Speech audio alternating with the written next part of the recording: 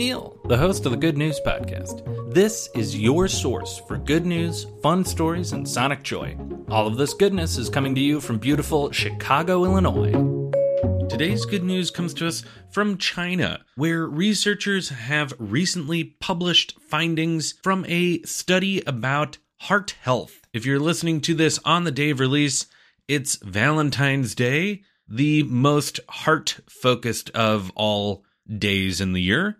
So it seems fitting to share a way to improve your heart's health. Short answer, Tai Chi. In previous studies, Tai Chi has shown to improve things like balance, reduce depression and anxiety, and even protect against cognitive decline and even boost memory. So already Tai Chi has a ton going for it. But this most recent study looked at more than 300 people who all had been diagnosed with pre-hypertension. The group was split in two, with one half practicing Tai Chi for a year and the other doing aerobic exercises like jogging, walking, and cycling. At the end of the year-long study, the Tai Chi group had bigger drops in their blood pressure, and more people dropped their blood pressure back down into a normal range. But what's going on here? Why is Tai Chi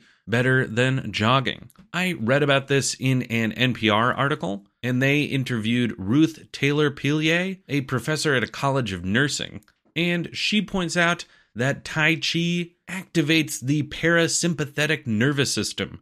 And she's quoted as saying, it kind of helps to just relax everything. And I think it's that response that's working toward lowering blood pressure. I think it's the meditative quality of it. I think the beauty of Tai Chi is that you don't have to have a special gym membership. You don't have to have special clothing. Once you learn Tai Chi, you can do it anytime, any place, anywhere. And it does kind of provide that calming, relaxing effect. Neat! I have always found Tai Chi to be super interesting to watch, but heck, now I have no excuse not to get out there and try some Tai Chi. That's the good news I have for you today. Enjoy the rest of your day. Thanks for listening. If you've got good news or an idea for the show, amazing. Send an email to hello@thegoodnewspodcast.fm. While you're at it, follow us on Twitter @thegoodnewspod. If you love the show, think about supporting our Patreon or reviewing us wherever you're getting this podcast from. Both are great. The music you hear on the show is from Poddington Bear. Have a great day.